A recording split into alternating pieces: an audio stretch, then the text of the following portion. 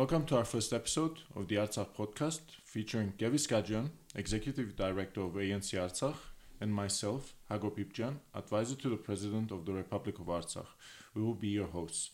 The aim of the podcast is shedding light on the ground realities and ongoing developments, and most importantly, continuing to share the stories of the resilient people of Artsakh.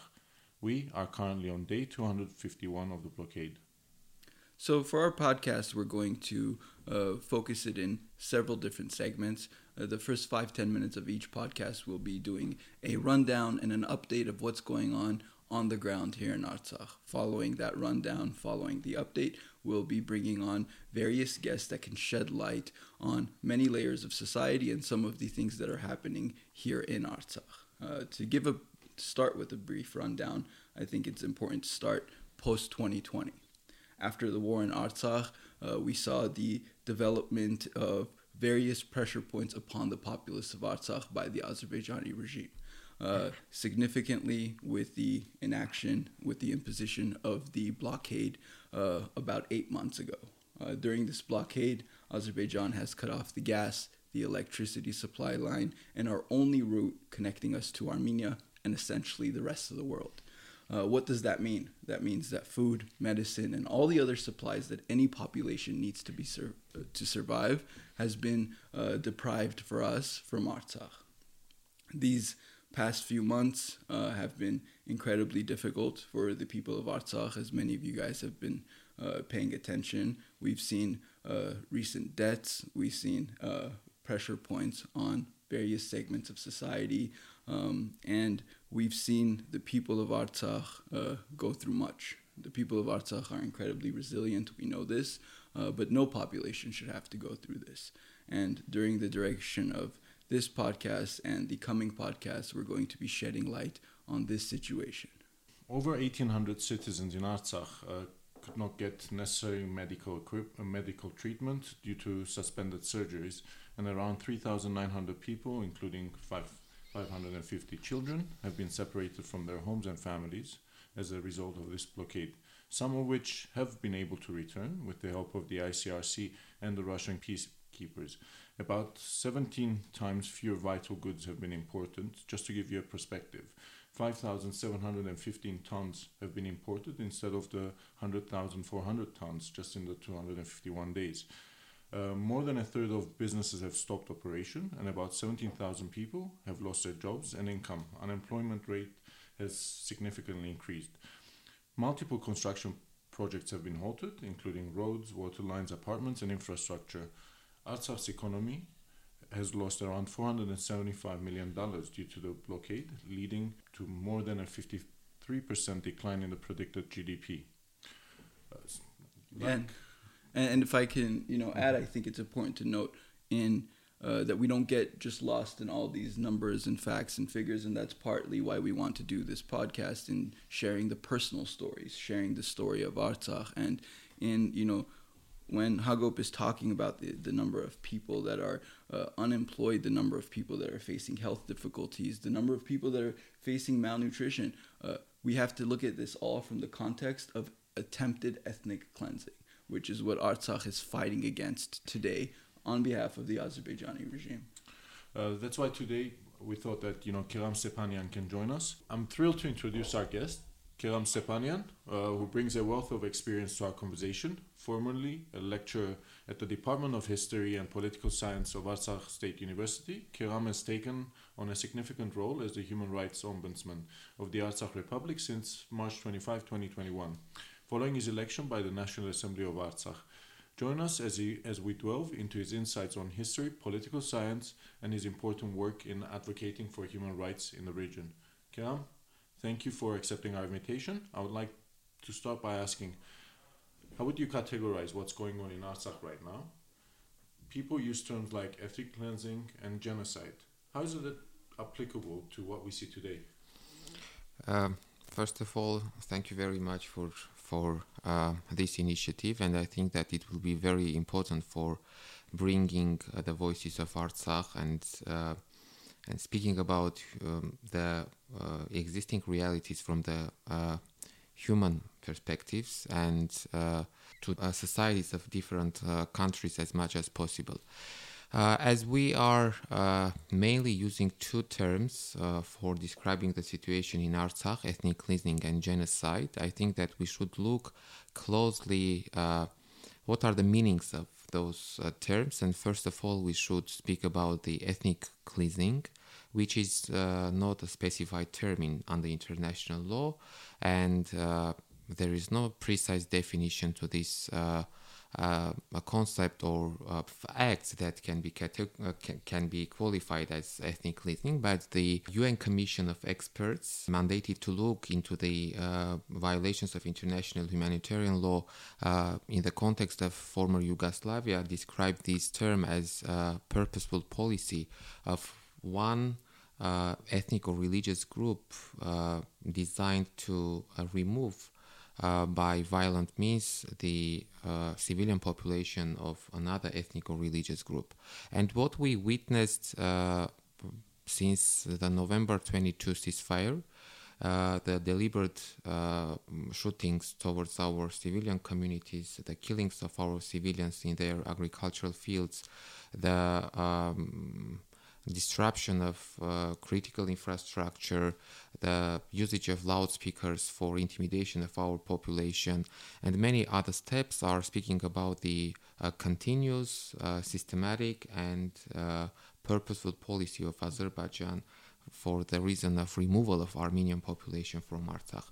Adding to this, the statements coming from the authorities of Azerbaijan and especially from the president of this country calling on the people of Artsakh either submit or to leave Artsakh, we can conclude that, of course, the tools that were being used by Azerbaijan since the establishment of ceasefire are speaking about the policy of ethnic cleansing.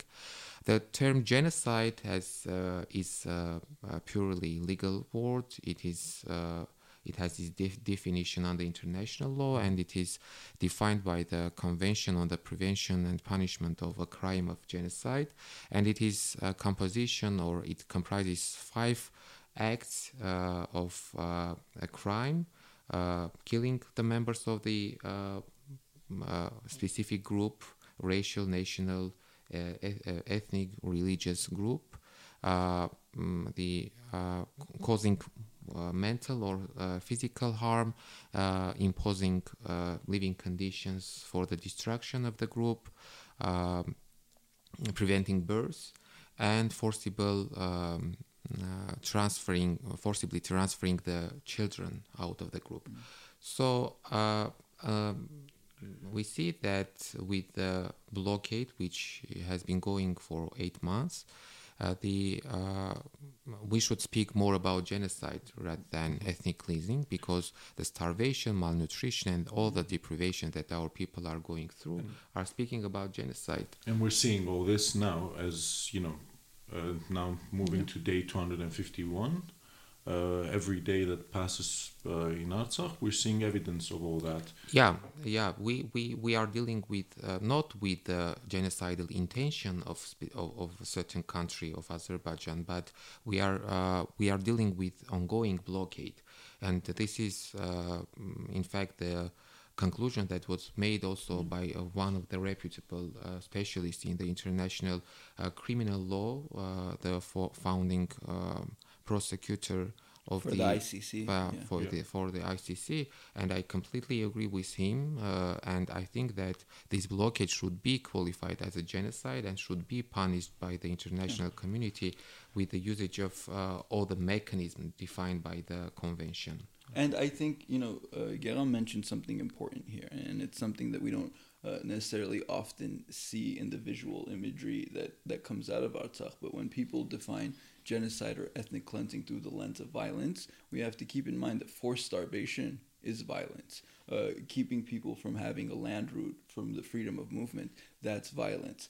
Keeping people from medical care, that's violence. That the violence that we're talking about that is being enacted today is not necessarily seen through the prism of guns and tanks all the time, though they do shoot into Artsakh very regularly. They're doing it through a silent means, and correct me if I'm mistaken, this is also part of their plan. to try to do this through a means where systematically, but in a silent capacity. Of course, and this is why Ocampo mentioned that they are weaponizing starvation, and they are using starvation as a weapon for committing genocide, and it is not. It is defined by international many documents saying that these kind of actions are also crimes and they also should be punished. I think he did the opening on the second directive, if I'm not mistaken, and he tried to explain that that constitutes genocide. What's happening now in Artsakh, if we give the simple interpretation of the second directive, that's genocide. Not only Ocampo is speaking about this, but many other, especially specialists in this field. Lemkin Institute just yesterday made a statement saying that we were speaking about genocide 2 years ago, alarming the international community that Azerbaijan is planning genocide in Nagorno-Karabakh, and other scholars in genocidal studies also are insisting on this. Gegham, I wanted to ask it, taking it a little bit differently. How has the international community responded to the situation in Artsakh in terms of addressing concerns about the ethnic cleansing and genocide allegations that we're putting forward? Because at the end of the day, yes, it is evident, but how is the international community responding to all this? At this point, we can say that we have only statements and expressed positions by human rights organizations, but by different individuals, reputable individuals on international level. But we have no real actions taken by decision makers of different countries in different international organizations with actions that should and must be taken in order to prevent or in order to stop the ongoing genocide in Artsakh. You know that the UN Security Council meeting was held, and we witnessed the positions taken by different countries. There we had expectations of having more solid and more exact naming of the situation, but unfortunately this didn't happen. And I think that this speaks to the core of the bulk of the work that the Human Rights Ombudsman's office is doing, the government of Artsakh is working on, and our ANC offices around the world. It's how do we go from a place where we see statements and condemnation, which, look, it's a good start. Oftentimes when there was days that we didn't have that either. So for them to outright say that Azerbaijan is committing a campaign of ethnic cleansing or they're purposely blockading and starving people, that's a good start. But how do we go from statements to tangible action? And by tangible action, we mean punitive measures. When is Azerbaijan going to lose something? When is Azerbaijan going to face a repercussion for trying to starve off and cleanse 120,000 people? And, I want to hear some of your thoughts. I know we mentioned the UN Security Council meeting, but did it meet expectations? Did it fall short of expectations? Or can you only grade that through the prism of what each country said rather than the whole of the UN Security Council? I think that in general we can say that it was important to bring this issue to the attention of UN Security Council, and in some ways I think that it was overdue. The Security Council that is responsible for the maintenance of peace and security worldwide should have paid more attention to the situation in Nagorno-Karabakh and to the situation with the blockage of Lachin corridor earlier. But however, I think that we had three main records made during the meeting of the Security Council. Firstly, I think that it was important to mention that Nagorno-Karabakh conflict exists. It is discussed once again internationally, and it is not an internal matter of Azerbaijan. You know that Azerbaijan has been trying to present that there is no Nagorno-Karabakh conflict, that the issue is closed with, they resolve the conflict with military means, and today we should only speak about post-conflict realities. But the speeches that we heard during the meeting argued otherwise, saying that there is still conflict and sides should resolve the conflict by peaceful means, by negotiations. Yes, I think what you mentioned, it's important to create all that evidence, all that paper, those transcripts, all that, because later on, we can use that. Even the reports that you prepare, via the Ombudsman every, couple of months and etc. At least now, we've got something we can use in the future, more tangible, something that... Of course, every document, every such kind of discussions are very important, which we include in our reports, in our daily work to build up our next steps. Especially in lieu of the fact that, one difficulty that I've noticed being here in Artsakh is that the blockade isn't just keeping out, food, medicine, and supplies, but it's keeping out observers, it's keeping out information journalists. In general. Yeah. So the information that's come out of Artsakh, I've noticed, has been from Artsakh, by Artsakh. And to present that on an international stage, as you said, and to have that documented as a transcript of time and history is going to be very important, because we have nobody else doing it for us, right? And that's a big bulk of the work that you guys carry out in your office as well.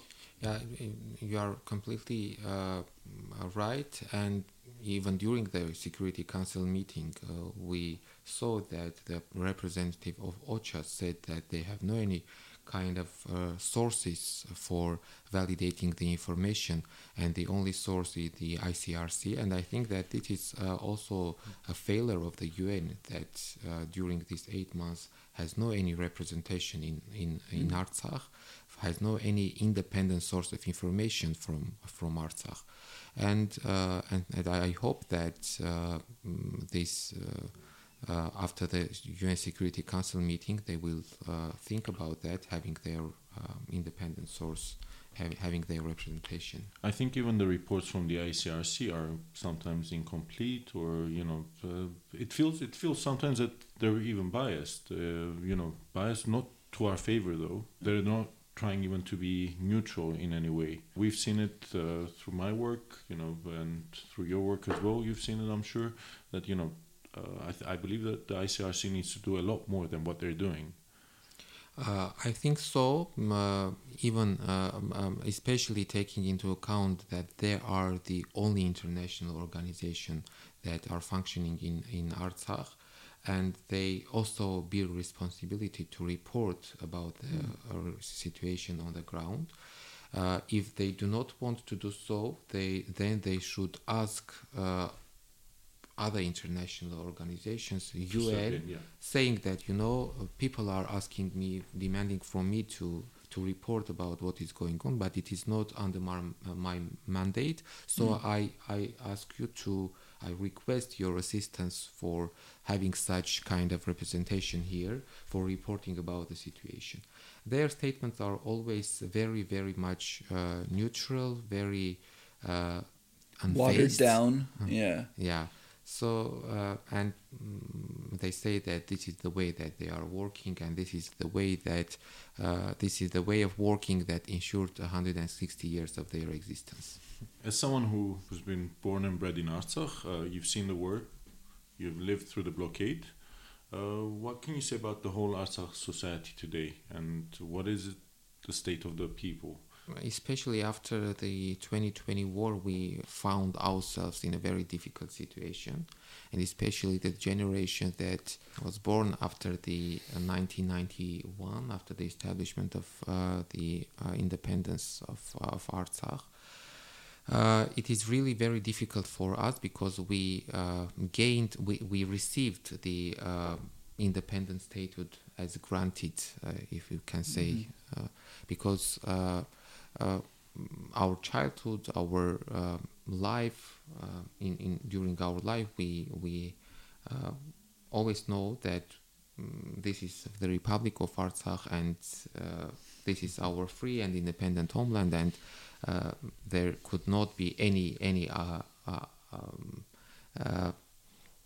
other reality. But since after the war, especially during this blockade, we are going through a very difficult psychological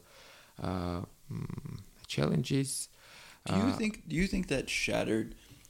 Sometimes I think when you live, as you said, in a republic that you call home, that you think is free and independent, and one that you might think is free and independent forever, right? Just by its given nature. Do you think that shattered some people's expectation or that reality that they were living in, that, there's a chance that someone might take this away from us? Yeah. Like, when you were growing up, did you ever think that would be a possibility? No, we didn't think about that. We caught that with paid. I mean, victims, the lives, generations, ensured for us independence and free homeland for centuries. Mm-hmm. But today I always repeat that there is a huge gap between our identity and the reality that we live.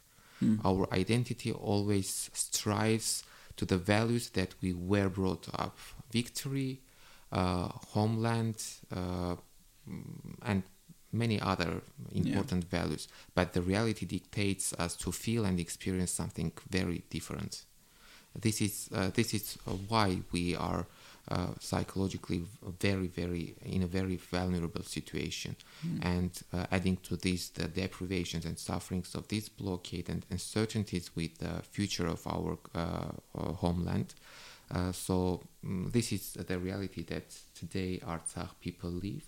Of course, with the hope that with the help of all Armenians and with the help of the Republic of Armenia and our friends in different countries, we will be able to overcome and to ensure our existence, our Armenian, to ensure the existence of Armenian Artsakh. Okay, I agree. I agree that I can see it in the everyday lives of people. That it's very difficult. Because let's not forget the pressure that's on the people of Artsakh. Because let's face it, the only victory that the Armenian people have had, it's Artsakh. So the whole pressure lies on the people here to maintain that. So I think that pressure gets tougher too. You know what I noticed yesterday? I was walking down the street and there's a few high-rise buildings, right, that we were building for displaced people from the war, from Shushi and Hadrut. And that was the first things that I saw when I first came to Artsakh about 1.5 years ago, that there's so many people in need of housing, that we are in this resurgence, rebuilding phase of Artsakh post-war. And then that was paused by the blockade. And I think that does something psychologically to say that, okay, look, we know the next few years are going to be tough because we have to rebuild. And then the Azerbaijani regime comes and says, no, we're not even going to let you rebuild. The unhoused stay unhoused. That process of healing, that process of regaining strength, we're going to cut them off. And I think that's something that the Azerbaijani regime noticed. I don't think they expected, and this goes to the resilience and the strength of the people of Artsakh, that you face a war, you're completely besieged, you lose 70% of your territory, and the vast majority of your population comes back to live in Artsakh. Yep. I think that took them by surprise, and I think that's part of the reason that they're inflicting this blockade, because they thought, the war is happening, the Armenian people on their own will leave Artsakh, and they didn't. And then they didn't during the blockade. So if you notice, every month they make the blockade a little tougher. Yeah. 1 month they cut off the gas, another month the electricity, another month complete access. Just a few days ago, the internet. Just to add up on what you just said, Gev, just figures-wise, over 30% of the people after the war were IDPs. So suddenly, the cities and everything, they've had to cope with that over 30% that had to move into the cities. And I think the reconstruction could have been faster, better, and everything, or everything could have been better, but in hindsight it's easy to say. But I think the government has done quite a good job, trying to find the housing, build the housing, and etc., to be able to accommodate all those people. It's not necessarily a knock on the government. I'm speaking to what does that do psychologically to a people that are reeling and waiting to get back? And I believe you guys might know the statistics better. Some of the psychological implications of how many kids need to see psychologists, how many people are going through that is jarring today. Yeah, MSF has released a report which, it's quite troubling. The numbers are quite troubling now. But I think, with the help of, different actors and etc., we'll be able to kind of, deal with that as well. But, it's going to leave its mark. This blockade will leave its mark. I just wanted to ask a follow-up question on what you were talking about, Gegham. How have the people of Artsakh been coping with the challenges posed by the prolonged blockade and the impact it's had on their daily lives and, overall well-being? We kind of mentioned that, but, if you can just delve in it a little bit, people come to your office, you talk with a lot of people and etc., so you'll have a better insight. The situation is really very, very hard for ordinary people in Artsakh, people who, especially for the vulnerable groups of our society, people with disabilities, people with chronic diseases, children, elderly people. There are many, many social problems connected with this, with the blockade.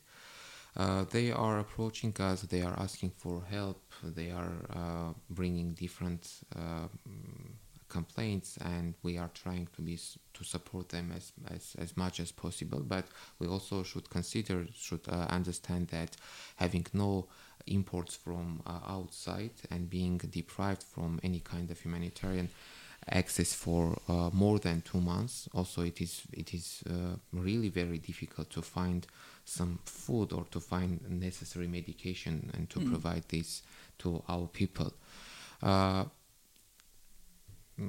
can say that this situation cannot last,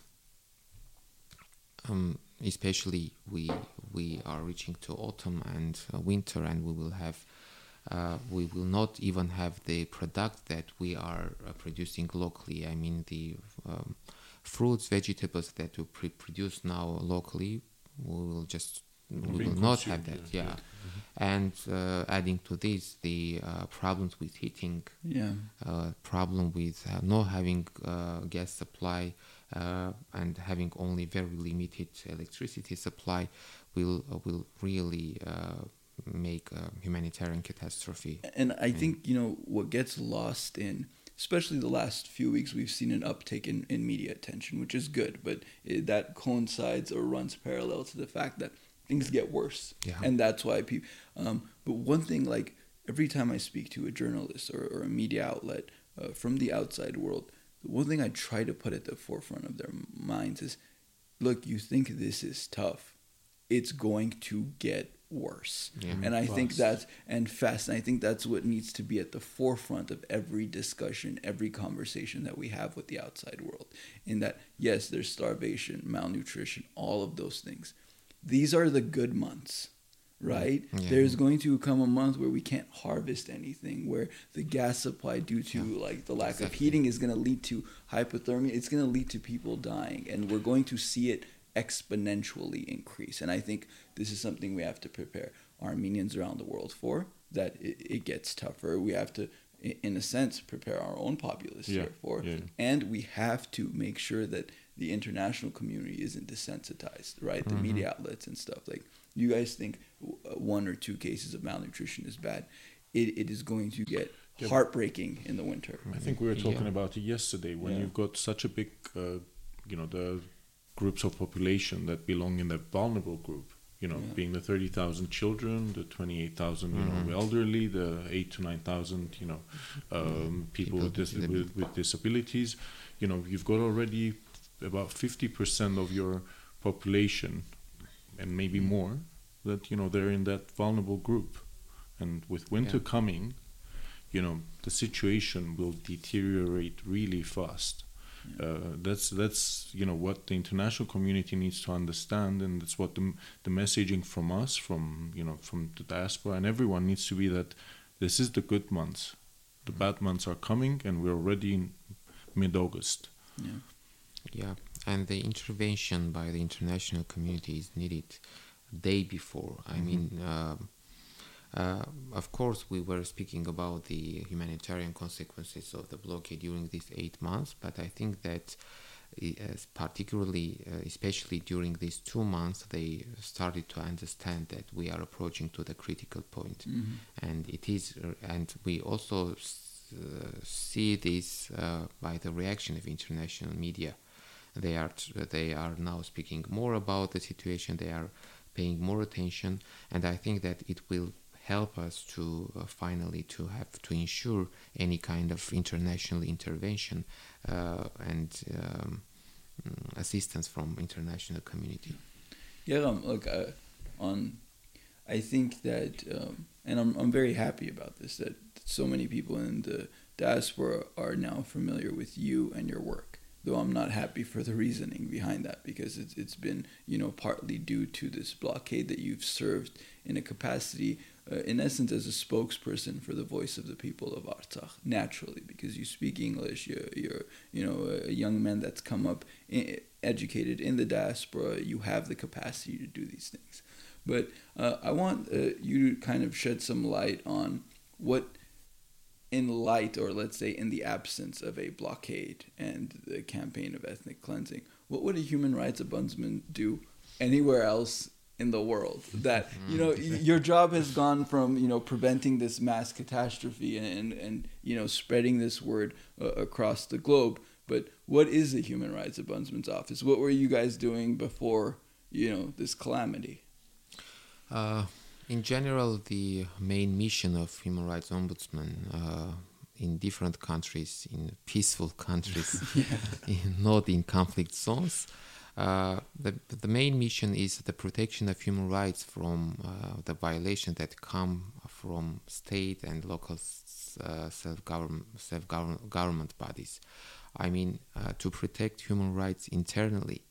And that's why many ombudsmen even do not understand why we are so engaged in these kind of activities, because they have only experience of working with internal issues, with issues that against the government. Against the government and against. But would you say like our standing is like, if we don't have a state, a government, and a people, we wouldn't even be able to carry out the work of the Ombudsman's office, right?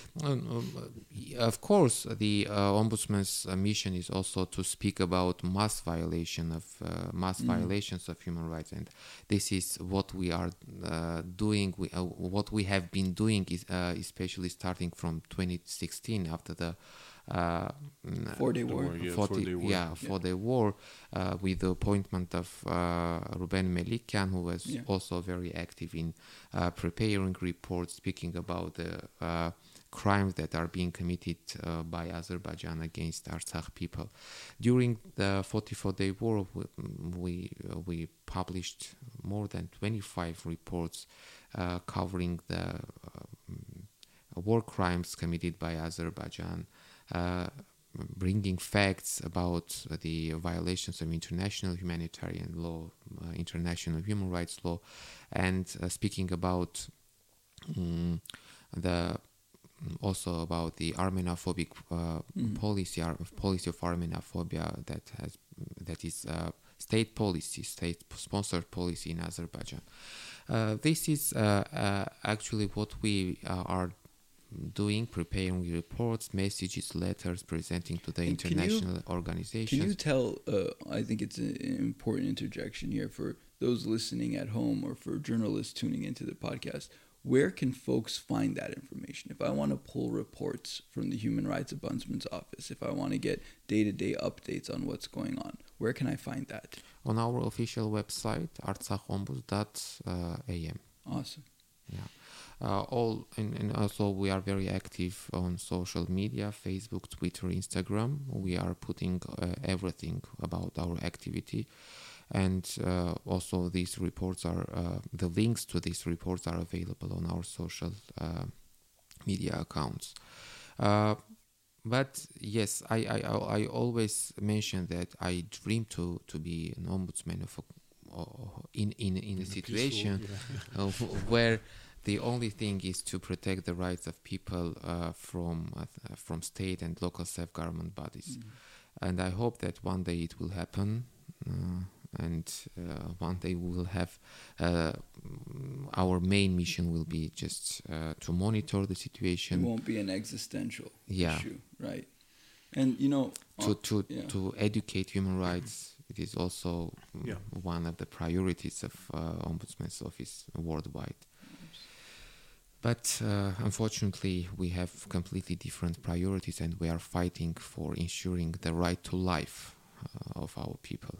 Yeah, I think that's a great segue into our next and our final question, and I think this is something that's near and dear to all of our hearts, Hagop and I, as diasporans that have moved here, you who have dedicated your entire life to the service of Artsakh.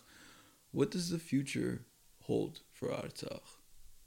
Where are we going, and who do you think is going to take us there? Oh, very, very difficult question.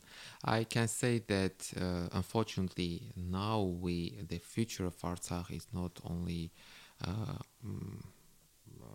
is a matter also of the clash of geopolitical interest of different superpowers or different regional powers. We see that the engagement of Turkey is a factor of instability in the South Caucasus, and many things are changing. And to say how we know what we want, but we can't say what future holds for us. We will resist. We will continue our struggle for ensuring our Armenian Artsakh, for ensuring independent and free homeland for us and for our children. We will go through the deprivation and sufferings to keep the dignity of Armenian people high. But we know that with this very, very difficult situation, no one can say what will happen. Yeah. Of course, I want to be as sincere as possible. We should do everything that depends on us. We should put every effort to ensure the well-being of our country for overcoming this blockade and so on.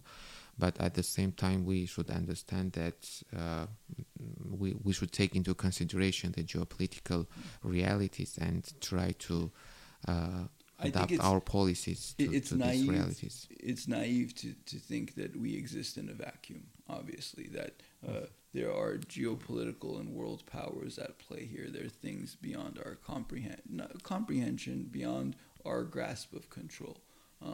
But one thing I would say, and Hagop, I'd like you to add on to this too, is that the things that we do control. Yeah. How long can we survive here? How long can we resist? How long can we last? I think that is going to speak to the core of what happens. I don't know what tomorrow brings or the day after, and things change every single day. But in 100 days, one of those days might be beneficial for us. And the only way that we see that beneficial day is that we last.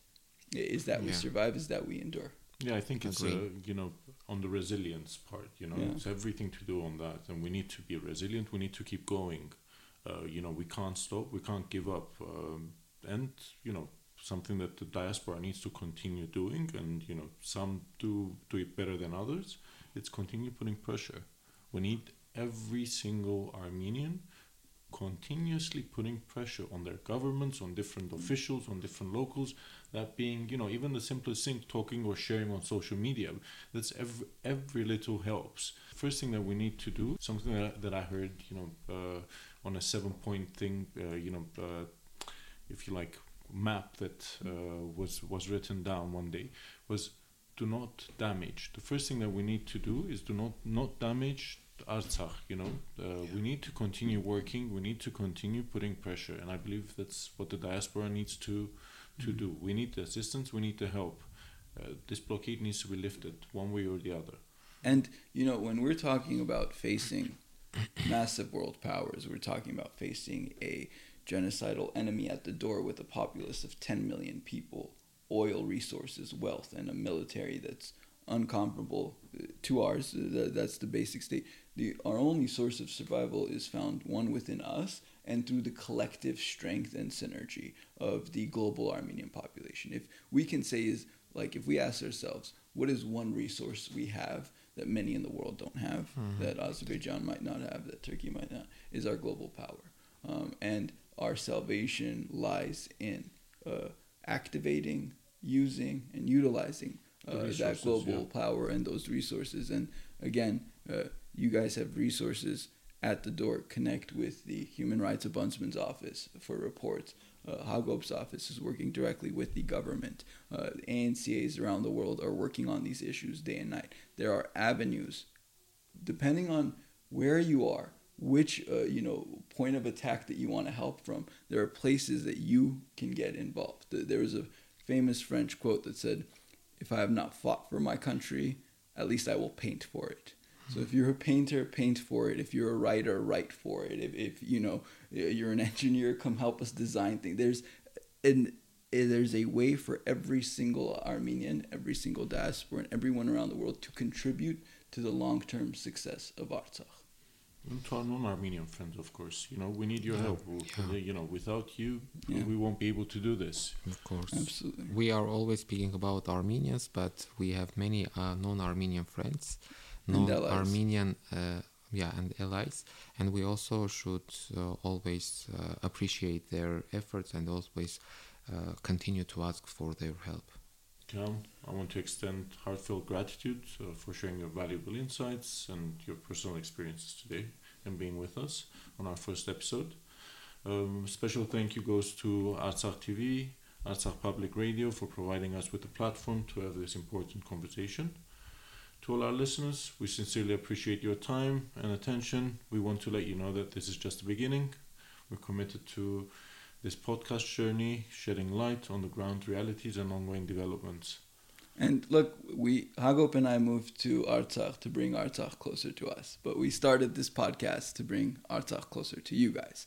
And that's what we're going to work on doing diligently in the coming weeks and months. And we want to do everything that we can, above all, to tell the story of the people of Artsakh. Thank you. Thank you, guys.